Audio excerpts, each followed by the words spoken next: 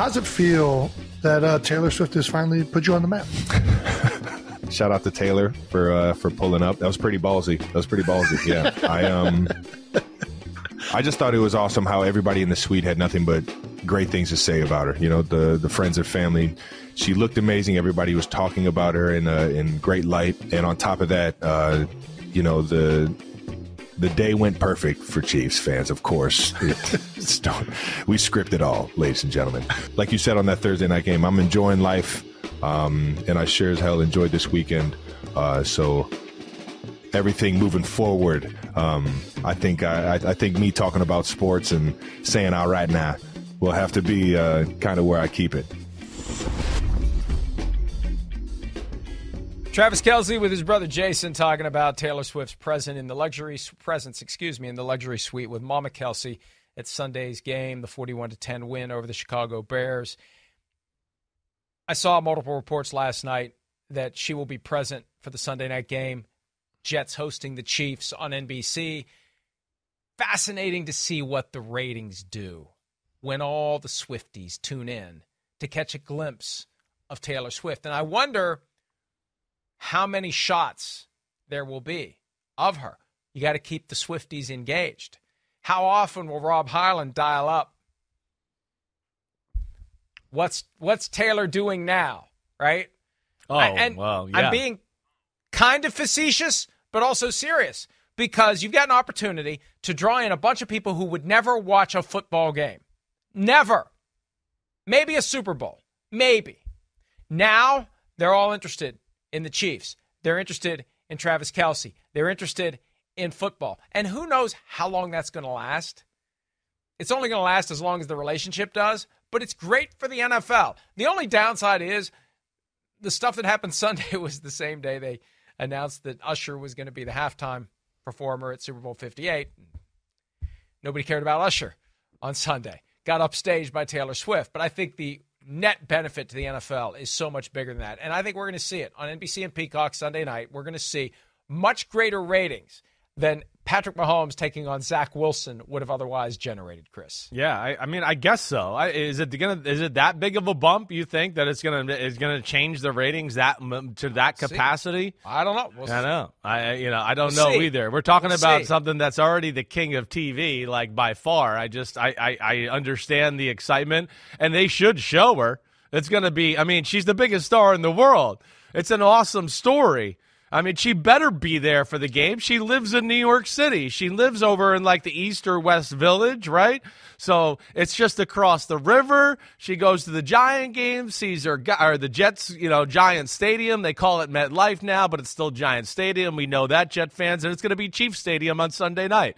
So especially with Taylor Swift there. But yeah, I would hope that we show her a lot and lean into it. I mean, come on. She's freaking Taylor Swift. It's another stratosphere of superstar coming to a football game right there. I mean, it really is odd to see something outshine Patrick Mahomes. But this storyline really does trump anything the Chiefs can do. With Mahomes, with Andy Reid, with all the Super Bowls they've won, only 2, but they're going to win more, presumably.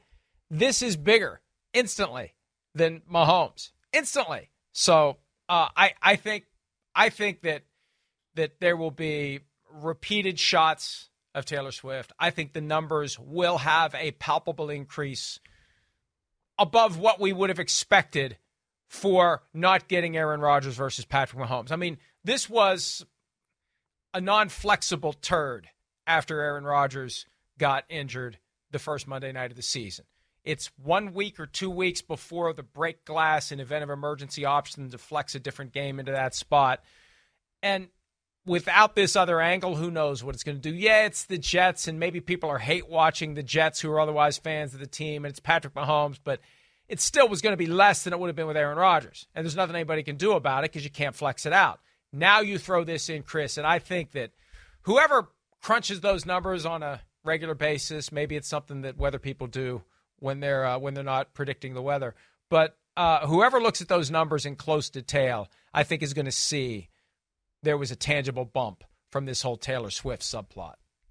Yeah, I'll be interested to see. I will. But it's an interesting experiment to see the biggest star in the world, her fan base.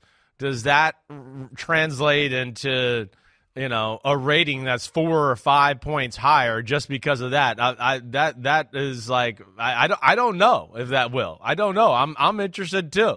I got a kick out of all the reactions of just looking on social media and all the Swifties who were trying to figure out football on Sunday, right? I don't know if you saw any of that, right? I know I saw a few different things on Instagram and TikTok where it's like, her whole fan base is trying to learn the game now because she's interested in it and they want to know.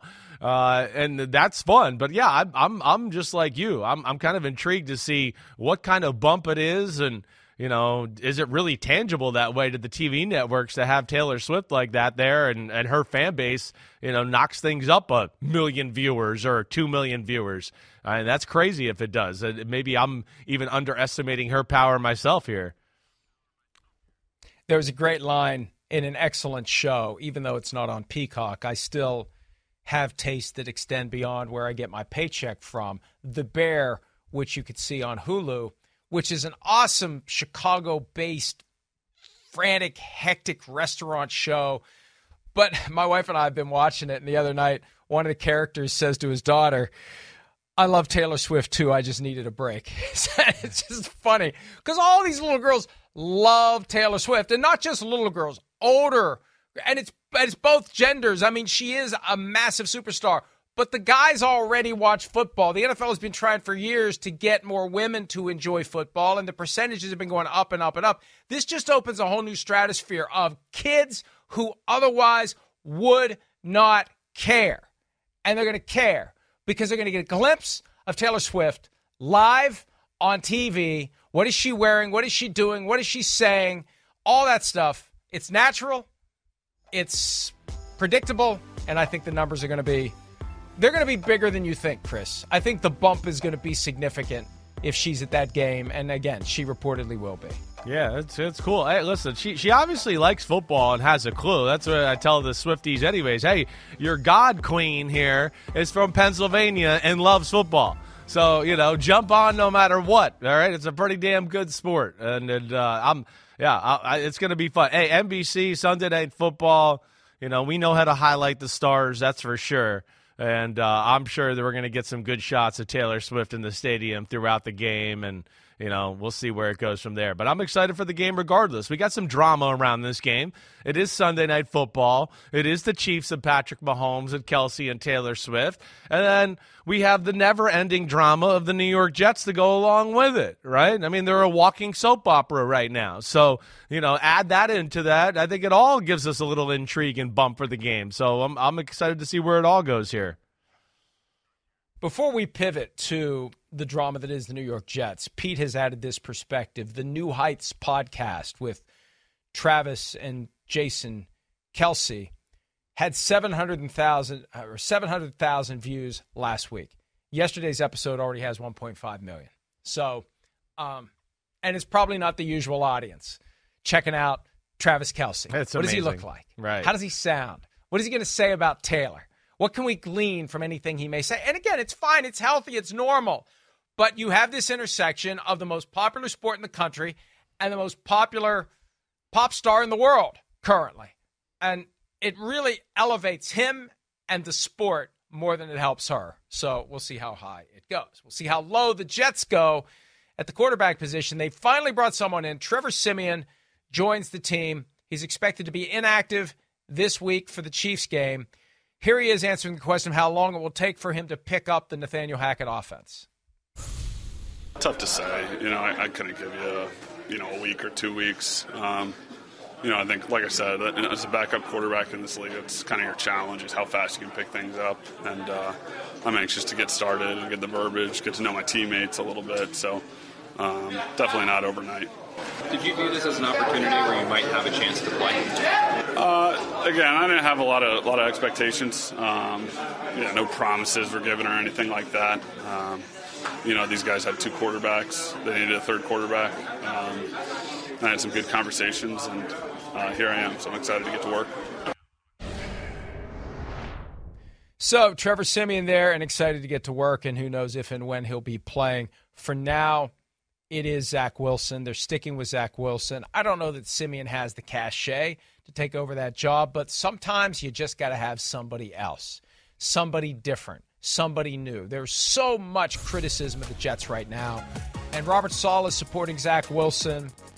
I don't think he has much of a choice. Again, Trevor Siemian was available to any team for a reason. He's not a guy that's had a high degree of success. He's just kind of a stopgap. Let's get us through a few games. Let's get us through a month. Let's get us through a quarter, whatever the case may be. We'll see. And again, Chris, the thing that we all lose sight of, that offensive line. Nobody's going to play well behind that offensive line. That's the thing that doesn't get mentioned nearly as much as it should when we're trying to figure out how the Jets can all of a sudden flip a switch and be better than they've been. No, yeah. I mean, Zach Wilson hasn't been good. I'm not going to sit here and try to make excuses for it, but there are not many. Nobody would really be very good behind that.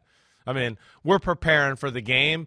You go through the game itself and you look at things and you go, wait, nobody open. Okay, let's talk about, no pass protection. Oh, wait, they kept 8 guys in the block. They still couldn't protect. I mean, there's not a lot of other success factors going on here. You know, it's not like Kansas City's watching the film this week going, man, Zach Wilson missed wide open people all over the field. They're looking at a team that's going, damn, they can't protect, and their guys are on lockdown. You know, there's a few underneath throws that maybe Zach Wilson had some pressure and he could have hit a shallow cross for a gain of 4. All right. But other than that, it's not like there's 20-yard completions downfield that are wide open and Zach Wilson's missing them. Right. Now, again, I'm not trying to make excuses for him there. I'm not. But there's just nothing there that's helping that, this current situation out at the quarterback situation. Let alone there's, a lot of chirping and people on the sidelines saying things and people in the locker room. So, yeah, this goes throughout right now. I mean, they built it around Aaron Rodgers. We're going to run his type of offense. He's smart. He's next level. He'll get us in at a lot of good plays. He'll get the ball out of his hands. He'll manage this a little bit. And, yeah, would he manage it better than Zach Wilson? Certainly, right? But, what is, do people think that if Aaron Rodgers played last week against the Patriots, it was going to be 31-16 or 31-15? What was the final score? It was 15-10? I don't know. If they had Aaron Rodgers, maybe they win 16-15. Maybe they lose 15-13. I don't look at it and go, oh, wow, he would have saved the day. There's just no way with how everything else looks right now. And I think that's where people are kind of losing a little sight of the context and the situation as we go. I do several different radio spots in local markets throughout the week, and I pick up a lot of trends and issues and questions and themes, and they all want the Jets to trade for Kirk Cousins.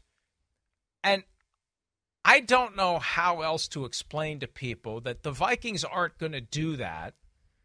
The Jets don't have the draft capital or the other assets to make it happen. Well, I mean, what are the Vikings going to do? Just give up on the season? And go with Nick Mullins? And next year, too. We're just going to give up. We're definitely going to get the top pick of the draft. So we'll just, because the Jets fans want it, we'll just abandon our plans as an organization and stop evaluating and do it. I know. It's crazy Jet fan shit talk, and that they're the kings of that. They are.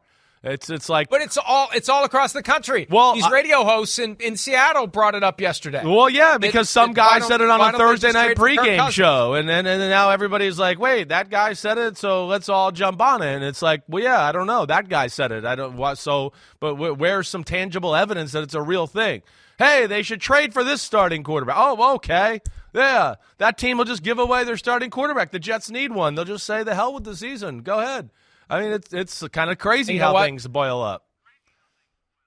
If I was Kirk Cousins, I wouldn't waive my no-trade clause to go to the Jets. I wouldn't want anything to do with that. Of course not. Look at the offensive line. Right. They're worse than the Vikings.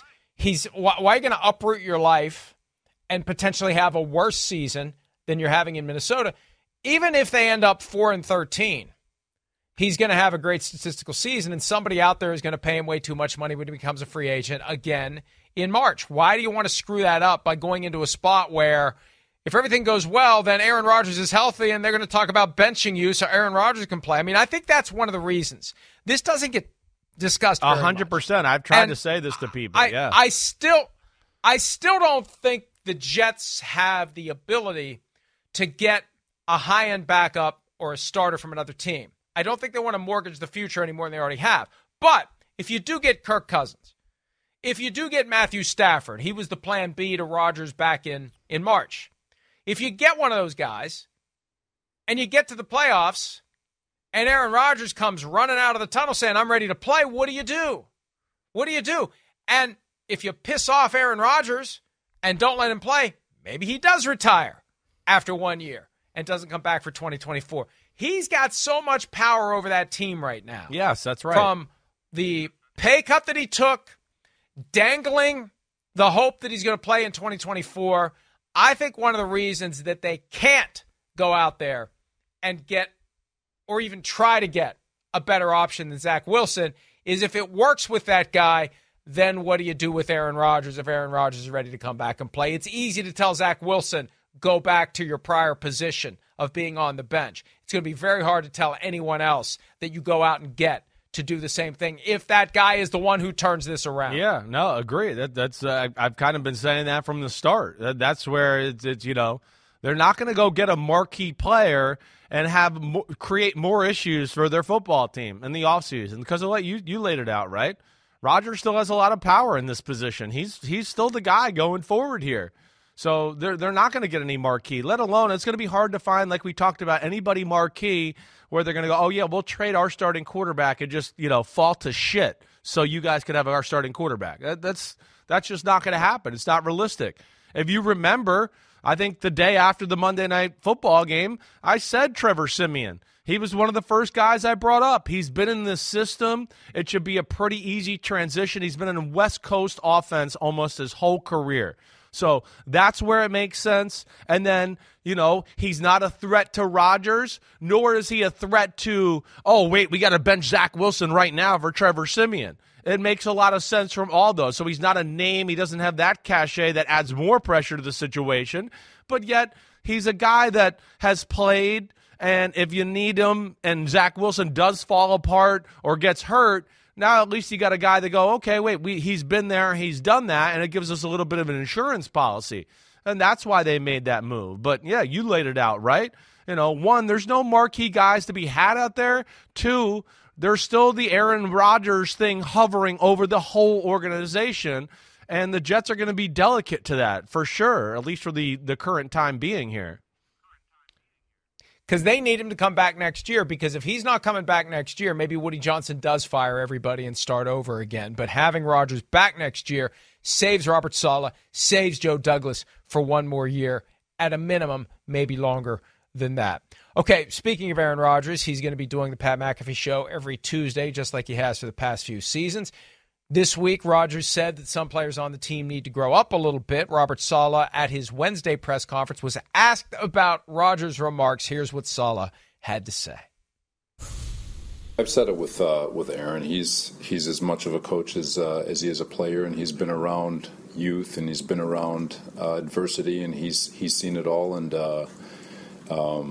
so for him to recognize that and talk through it, I think he's not wrong, in that we've. When you have frustration, it's easy to kind of look for answers when sometimes the most important answer is inward, and that's the only way you can defeat adversity is to look inward and find ways to be your personal best. So, as it pertains to what he said, he's not wrong, but at the same time, it's just a bunch of young guys showing a little bit of frustration, so they'll be all right. Yeah, and look, it will be helpful to have Aaron Rodgers back in the building. And he dropped that hint on Tuesday that he may be at the game, which would make him only the second most famous person not playing in the game to be at the game. But they need him back there. They need him to be around. They need him to influence Zach Wilson. They just need to have someone that can say things and the players will listen because they're in awe of him. They're still in awe of Aaron Rodgers. So the sooner he's back and the sooner he's influencing them the right way, saying the kinds of things he was saying on Tuesday, if he's saying those things directly in the locker room, it's going to help just stabilize things. It doesn't mean things are suddenly going to be better during the games, but you avoid this sense of the sky is constantly falling. The fans are that way, which is just mind-boggling, because what did you expect when the guy that made you a Super Bowl contender is gone after only 4 plays of one game?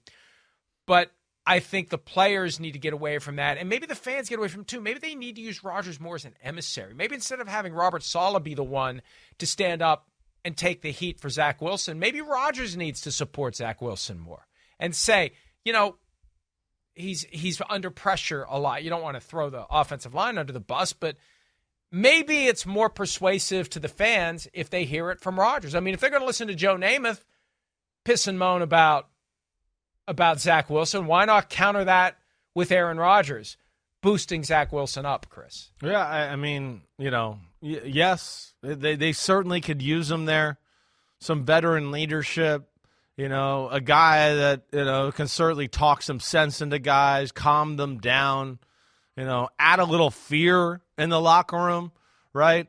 I mean, that's where they can use him more than anything. Yes, certainly he can answer some things about, the team itself, maybe to the media, and calm down some of the talk that is like a lot of nonsense from people who really don't know what the hell they're talking about, but they've been given a microphone and they make these grandiose comments and they're clueless.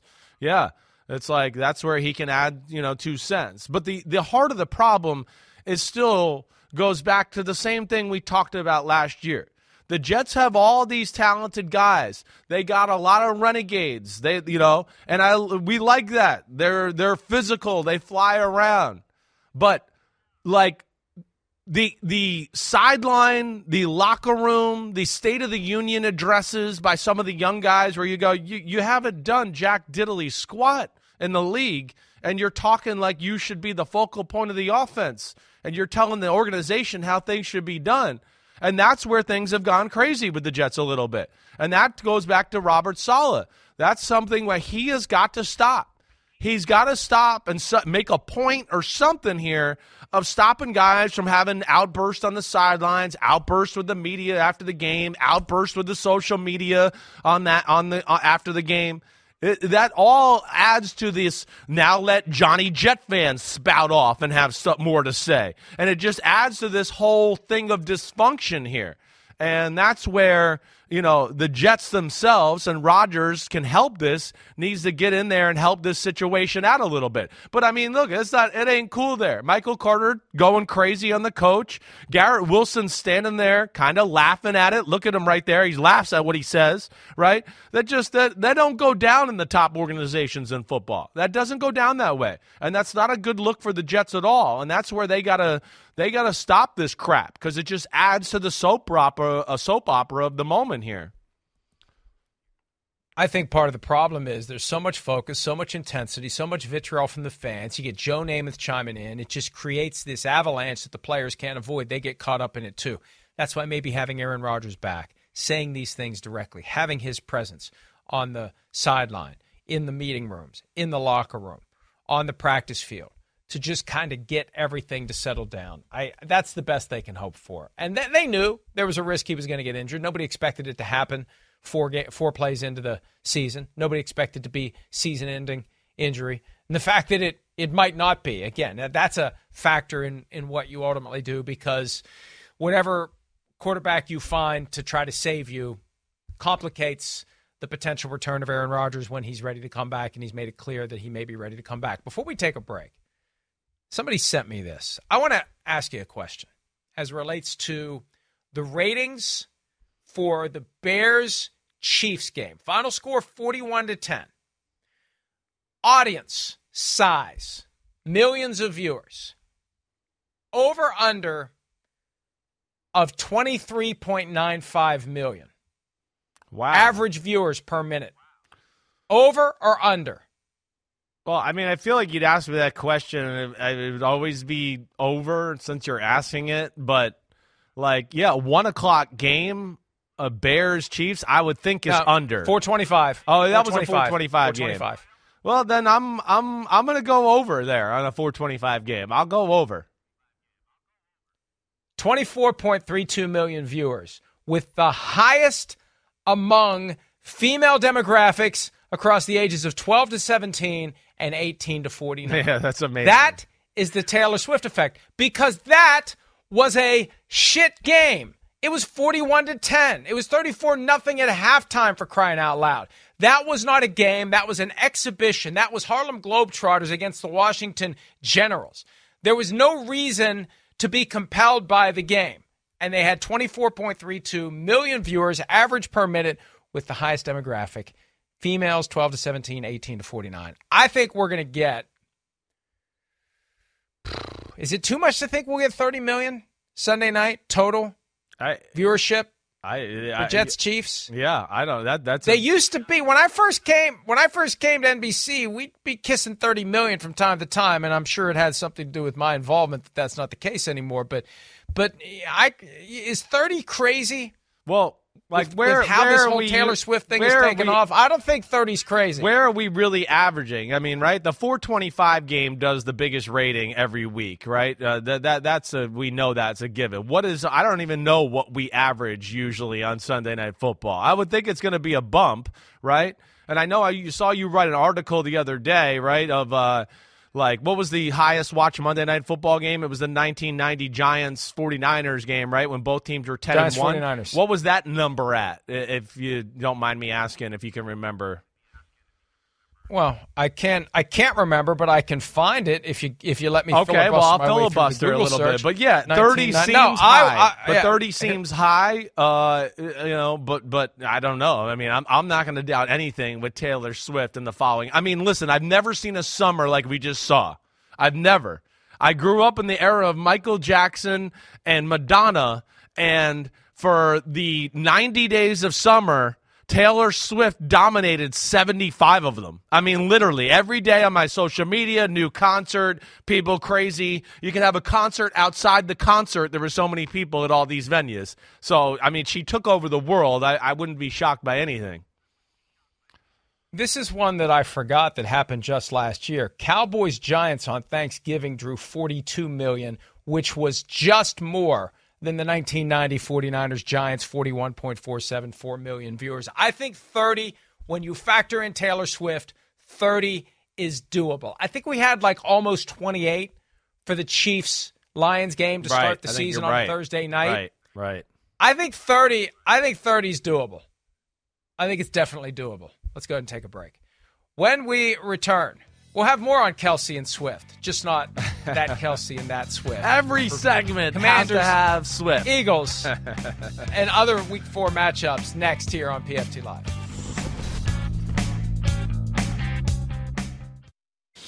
So we've seen the highlight plenty of times this week of your no-look to Devon. Mm-hmm. How much and how far do you practice throwing with your off right hand? I don't really practice throwing with my right hand. But yeah, shoveling. I mean, I never thought of it as throwing it with my right hand for a touchdown pass for those two shovels, but it's what it was. So that was cool. Two left and two right. Has it ever been done in the NFL?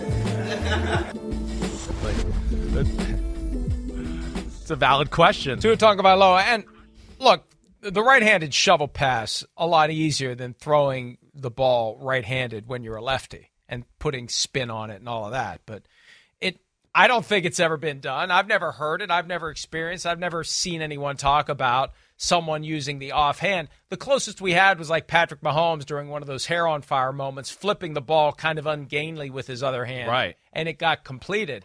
This was almost like a basketball pass. That's right. Where, when you play basketball, you can do a one-handed pass with either hand because you're just shoving it.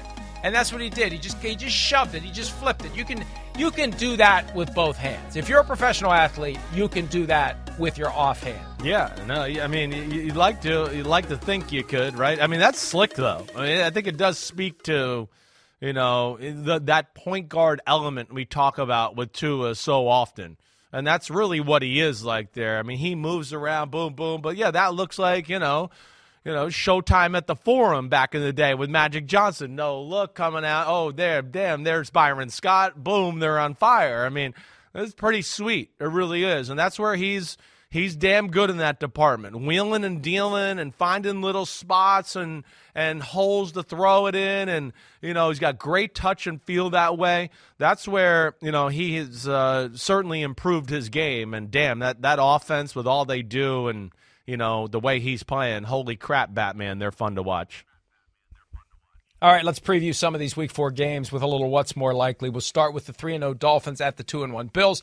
What's more likely? The Dolphins win in a defensive struggle or the Bills win in a barn burner? Those are your two choices. What's more likely? Ooh, I think if I had to choose one there, I'd go Dolphins win in a defensive struggle, right? I don't know. I just don't feel like anybody can outshoot out the Miami Dolphins. That's just kind of the way I feel. Or I got to see it to believe it first. That's where I'd go. But there's a certain, I think, number I look at where if it goes past that favors a game for the Dolphins. I think once we start to get to, past 24 or 27, that range, I start to go, well, that's Miami Dolphins football. They'd love to be in a 38-34 type of game and have it be the fastest game on turf and whatever else because they're going to win it if it's that way.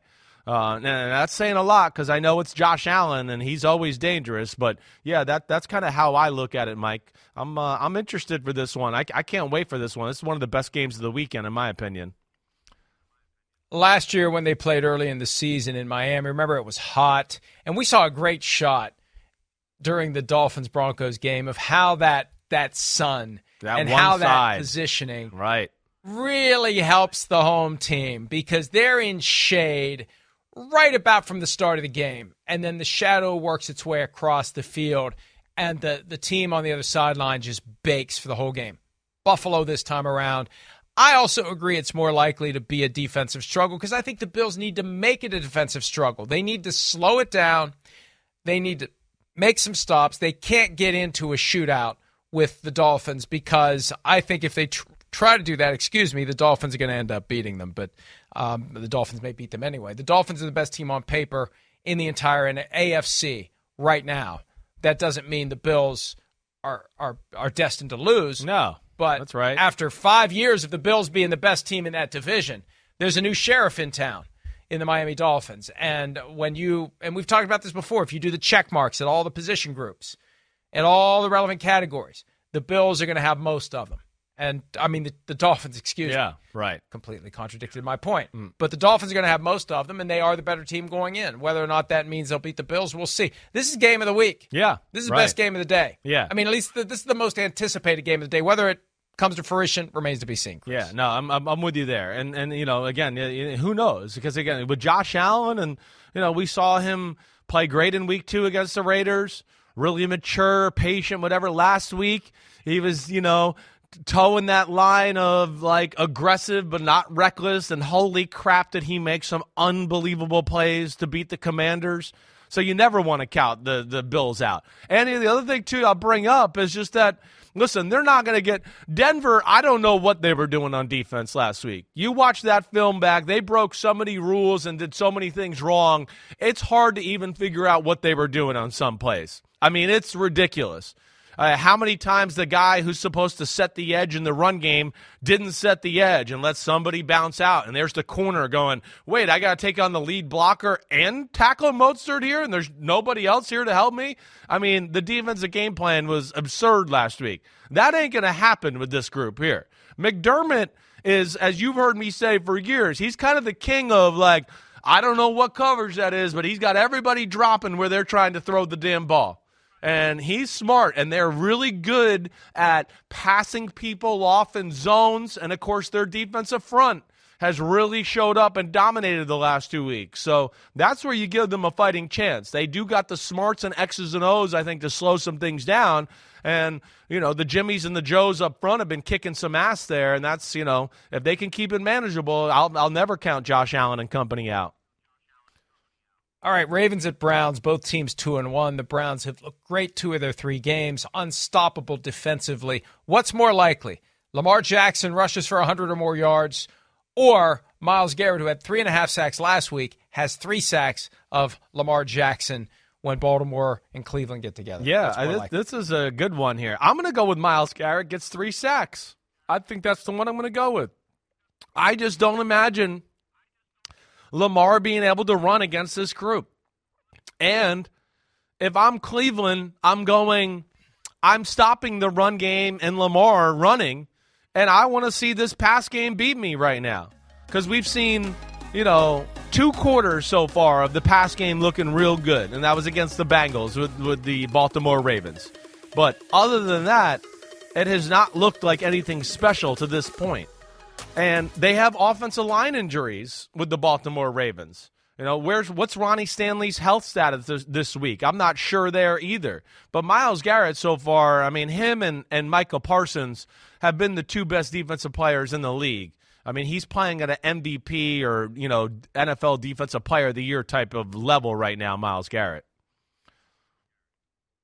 Yeah, I agree with you. I think it's more likely he gets 3 sacks. I don't see any quarterback rushing for 100 yards against that defense. They are fast. It makes it even more stunning that the Steelers found a way to win that game because the Browns are looking pretty good. They were a huge wild card entering the season.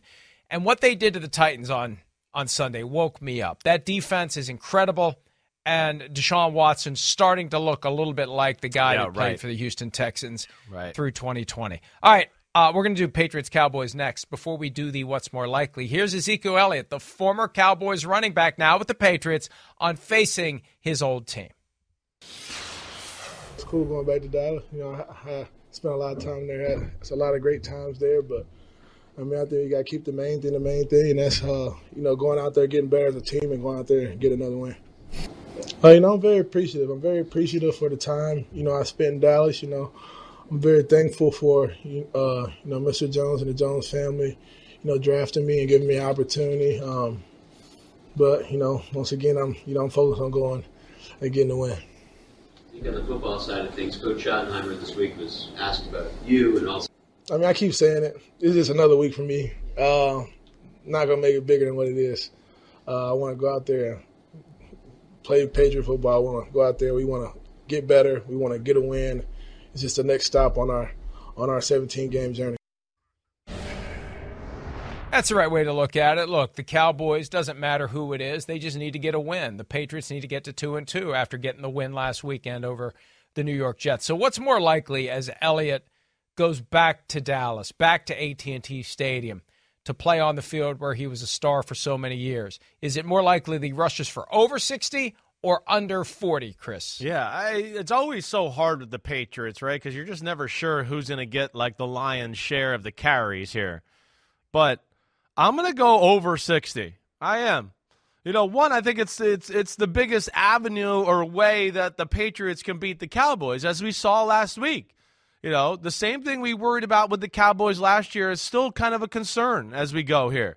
Are they big enough up front that they can stop some of these powerful running football teams from just running it right down their throat? And last week, the Cardinals caused some issues, with some of their formations. It didn't allow the Dallas Cowboys to totally load the box the way they could. And they don't have enough big people or quality big people that can shut it down. Mazi Smith, the first-round pick, he doesn't pop at all through 3 weeks. Jonathan Hankins is their other big defensive tackle. He's kind of a career journeyman.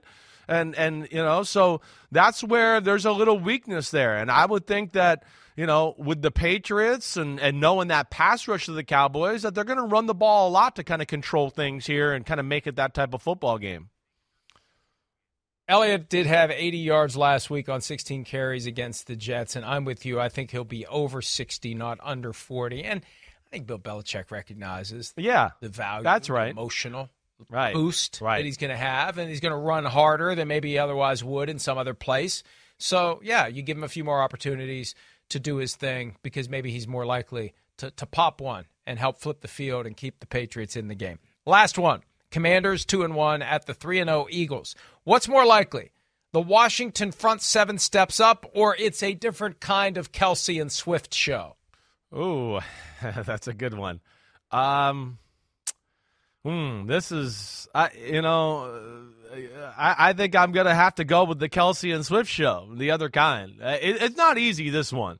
I mean, we saw last year the Commanders, they know how to slow down the running attack a little bit of the Philadelphia Eagles. Now, they went all in on the first time they matched up against them last year, and then it was just one-on-one jump balls to A.J. Brown and Devontae Smith, and they just came down with one after another. The second game, they found a little bit more of a balance in stopping both. But listen, like you heard me say on Tuesday morning, I've never seen anything like it. Not in modern-day football here. We have not ever seen a team like this in this century that can just go, here's the same running play, every play, and we're going to run it down the field, and there's nothing you can do about it. I've never seen a team that can do that. Like I said on Tuesday, it brings you back to the Cowboys of the early 90s, and I don't even think they were this dominant like this. So that's where I'll go with the other Kelce and Swift show, Mike. Yeah, I agree with you. Look, the Eagles are just unstoppable right now. That offensive line is so good. There's been so much talk about the quarterback push play. If you take that out of the game, they're still going to get a yard whenever they need to get a yard. They're going to get 10 whenever they need to get 10. They're going to get whatever they need to get whenever they need to get it, and they can tell you what the play is.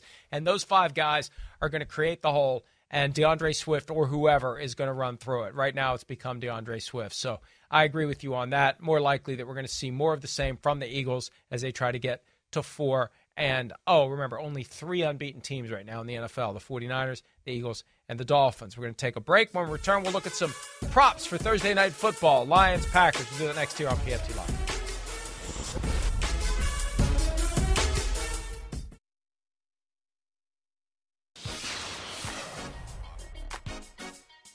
DraftKings Sportsbook is an official sports betting partner of the NFL, and new customers can bet $5 and get $200 in bonus bets instantly. Download the app and use promo code PFTLive when you sign up. DraftKings Sportsbook, the crown is yours. All right, DraftKings Thursday Night Football props. Let's start with Jared Goff. We slandered his good name earlier by saying that he wasn't good enough to be the guy that took the Rams to the promised land. He's pretty damn good in Detroit. Over under passing yards for Jared Goff tonight, 255.5. Chris, are you over or are you under? Wow, yeah, that's I feel like I'm going to go under on that. It's not by. I mean, that's a tough number there. It's really like a little dependent on how much the Packers sell out to stop the run and kind of how they look at that. You know what? I'm going to change it. I'm going to go under in this. The more I think about it, the more I feel like, Green Bay up front, they got enough studs this year where I think they can trust them a little bit, and they'll play a little bit more for the play action pass to stop that. I'm going to go under. I'm going to go over. It's more fun. Good. It's more fun when there's more passing yards. Life's short. I'll go over for Goff. How about Jordan Love? 230.5. Is the over-under for his passing yards tonight. Are you over or under with him? I think I'm going to go under there as well, right? I mean, again, they're very good at setting the line here, but, I kind of look at it going, I think in Green Bay's perfect world, they want to run the ball, and then Jordan Love throw for about 210 yards and 2 touchdowns, and they don't have to depend on him to throw it 45 times. Ignite, where I think in their perfect world, they want to be like 15 for 23 or 24 for 210 yards and just good balanced football. So I think I'm going to go with the under there as well with Jordan Love. He had 245, 151, and 259 so far this year. I'll go over. I just feel like for him especially, as I said earlier, this is kind of the potential coming out party where he can silence a lot of the haters and the doubters and give everyone a reason to believe that maybe he could be the third link in the chain that goes Favre to Rodgers to Love. Long way to go to get there, but this is his first opportunity to show everyone in primetime what he can do. All right, the receiving props, we'll put those up. Amon-Ra St. Brown has the highest number at 72.5. Sam Laporta, we talked about him earlier, most catches through 3 games for any tight end in league history, 42.5 yards over under for him. And then you've got 4 different Packers on that list. Any of those stand out to you that you would like the over I think I look at Dobbs and Musgrave, and I'd go, watch out for those two, right? That's where I do think, like, Dobbs, of course, with Christian Watson just coming back, I still think is going to be one of the more focal points of the passing offense. And Musgrave, he's a big, impressive specimen. He could be the guy that, because Watson being back and Aaron Jones and Dobbs being out there, where they kind of forget about him a little bit in the game plan because he hasn't been like a staple of their offense yet. So that's one where I look at it in a big way. And then we throw in Christian Watson there too. I mean, 36.5. I'd be shocked if he didn't have one reception that's over 36.5. So, there's three that I kind of like in that Green Bay passing offense. I definitely like Christian Watson over 36.5. Unless somebody's got some inside information that he's going to be limited because of the hamstring injury. That just seems awfully low, as does Dobbs. But there's a certain element of crapshoot, too, because one guy ends up having the big night, the other guy ends up having lesser. But I would go with Watson as my first pick. And maybe Laporta. 42.5 seems low for him, but who the hell knows? Like you said, they do a good job of setting the lines to the point where you're basically flipping a coin on these. Well, I know that, the more I talk about it and think about it, right, and it's where I sit there and, I think about the things we just talked about, the receivers, I almost want to go back and go, you know what, I will take the over on Jordan Love, too. And that's really where I want to go. So I'm really giving the people some concrete answers here. But, yeah, the more I think about it from that aspect, and then Detroit, the way they've played run defense and all that, I could see Jordan Love with the over and some of these guys having some bigger passing numbers than maybe we predicted or thought. So I'm changing everything, everybody. Over for the Green Bay guys. Who's your favorite to go under? Oh, my favorite to go under. That's a good question there. I feel like this is where Dontavian Wicks could certainly kind of get lost in the shuffle there out of that group there. Or Jaden Reed. One of those guys kind of loses their touches on the football. I think Reed's is too high. Reed's is too high. Yeah. With Watson back, Reed's is too high. I think so. I think that's the one that jumps out to me too. And, I mentioned that Watson seems low, and I delved into the idea of inside information. I'll just defer to what I wrote yesterday about the Eagles' illnesses from Monday night and how that inside information really can affect bets like this. If someone does know that a Jalen Hurts is sick, which no one publicly knew on Monday night, maybe you'd be inclined, if you had that inside information, to bet the under on his rushing yards for that night, and the under would have hit. So It's I don't know when and how it's ever going to be fixed, but there is that potential. When I see that 36.5 for Christian Watson, it makes me think somebody knows that even though he's going to be able to play, he's not going to be featured. He's not maybe 100%, that kind of thing. Because I think that number seems low, and it may be they're trying to get us to bet the over because they know something we don't, and it is going to be under 36.5. Let's take a break. When we return, feats of strength coming out of Week 3 of the 2023 NFL regular season. We'll do that next here on PFT Live.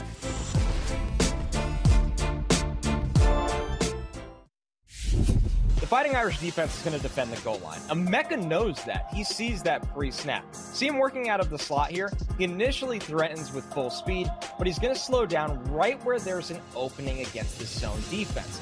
That defense isn't defending the first down marker, which if you look closely is still inside the 5-yard line. They're playing not to surrender a touchdown, which would lose them a game.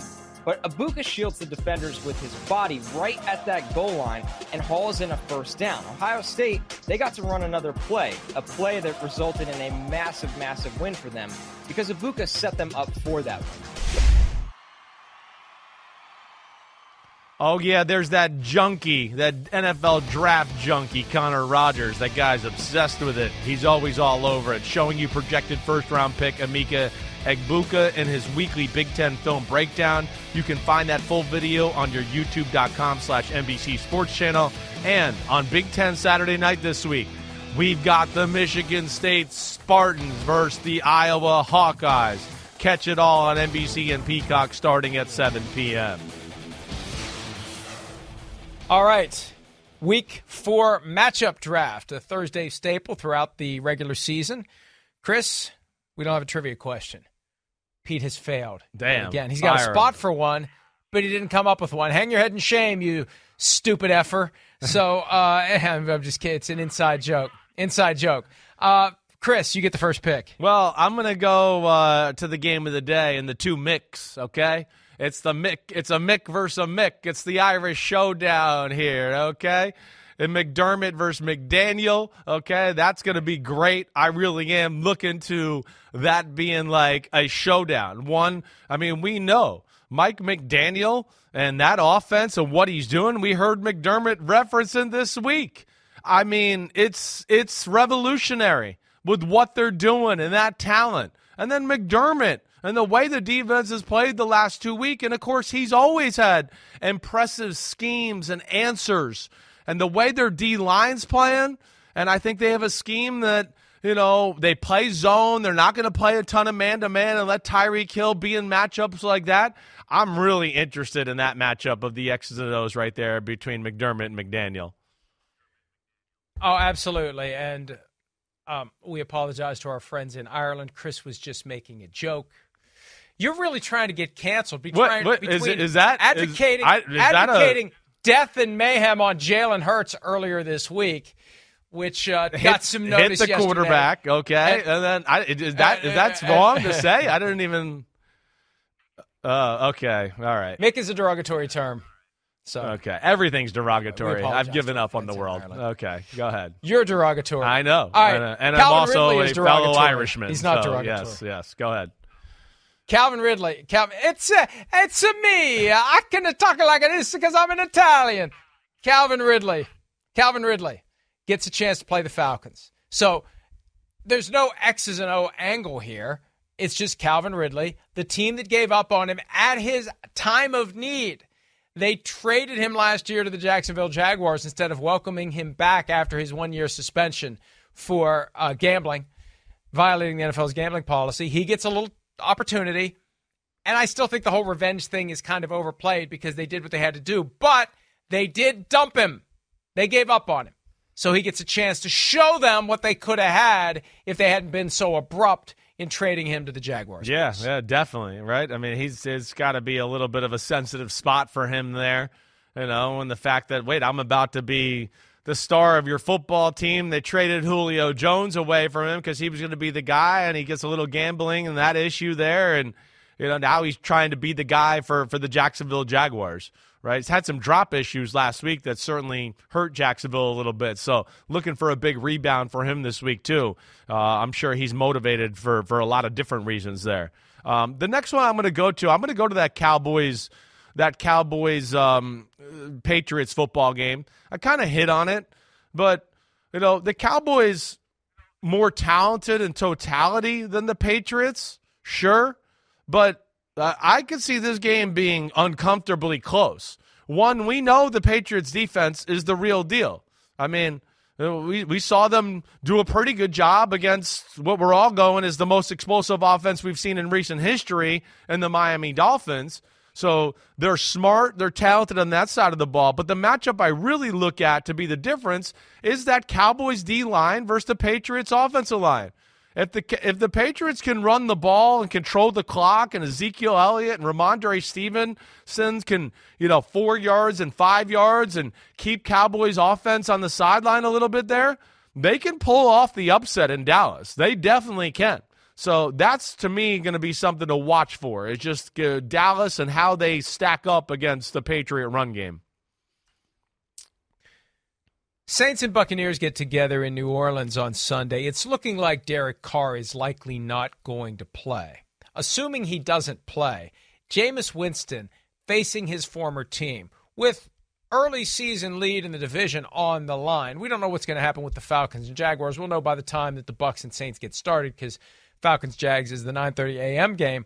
But the idea that Jameis get a chance to go against the Buccaneers, go toe-to-toe with Baker Mayfield, and it didn't go well last week once Jameis came into the game. The 17-0 lead evaporated under his watch as the quarterback after Derek Carr was injured. So it's an opportunity for him to, not that they're feeling a whole lot of regret of moving on from Jameis Winston because it worked out well for them. They won a Super Bowl with Tom Brady the first year after they dumped Jameis.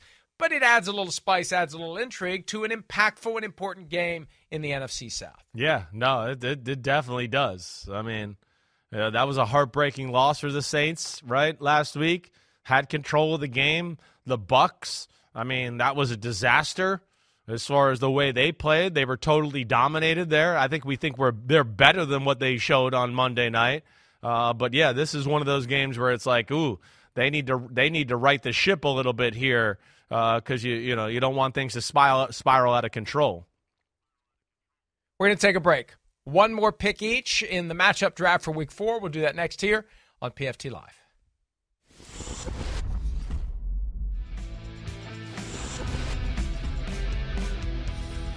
All right, one more round matchup draft, Week 4. Chris, you're up. Well, I think the next one I'm going to go to is the Eagles, the almighty Eagles, right? Last year they were upset at home by the Washington Commanders. Why was that? Because the Washington Commanders D-line was phenomenal. We know they have that potential to take over football games. They do. That's the one I'm going to look at, the Eagles O-line versus the Washington D-line. Washington could be dangerous on the offensive side of the ball. I don't know if they can protect Sam Howell well enough, maybe no matter how long or how good their defensive line plays, but their defensive line plays like it did last year, especially in that second matchup. That game could be a little bit more uncomfortable for the Eagles than they would like. That's something to watch for. Of course, with 4 first-rounders on that damn D-line, they're legit in Washington. I'm doing a big picture combo platter here. There are 4 teams that have yet to win a game, each 0-3. They play each other. Not all 4. Right. 2 play each other, 2 play each other. So 2 teams are going to be 0-4, and they're going to be desperate. And if it's the Vikings, 0-4 becomes 0-5 because the Chiefs come to town next week. And the Vikings, I'm told, have not been 0-5. I haven't independently confirmed this, but I'm told they haven't been 0-5 since 1962, their 3rd year of existence. So that may be coming for the Vikings if they can't beat the Panthers. And Bryce Young fully participated in practice. And the Vikings defense is too damn predictable, Chris. I wrote something about that yesterday with some quotes from Keenan Allen and some of the stats from Next Gen Stats. The Vikings blitzed 82% of the time. Justin Herbert dropped back, and he picked him apart. Yeah, I know. Well, they're in a little bit of a tough spot. They don't have a good pass rush when they rush 4. So it's like, do we want to let them have all day, or do we want to have a little gamble here and maybe get there? That's where the talent of the football team is still not that on the defensive side of the ball of a top-tier defense. But you're right. It's a big one for some of these 0-4 teams. Man, Broncos and Sean Payton, they go 0-4. What happens? Mega Picks podcast coming later today. We'll see you then. See ya. Have a good one.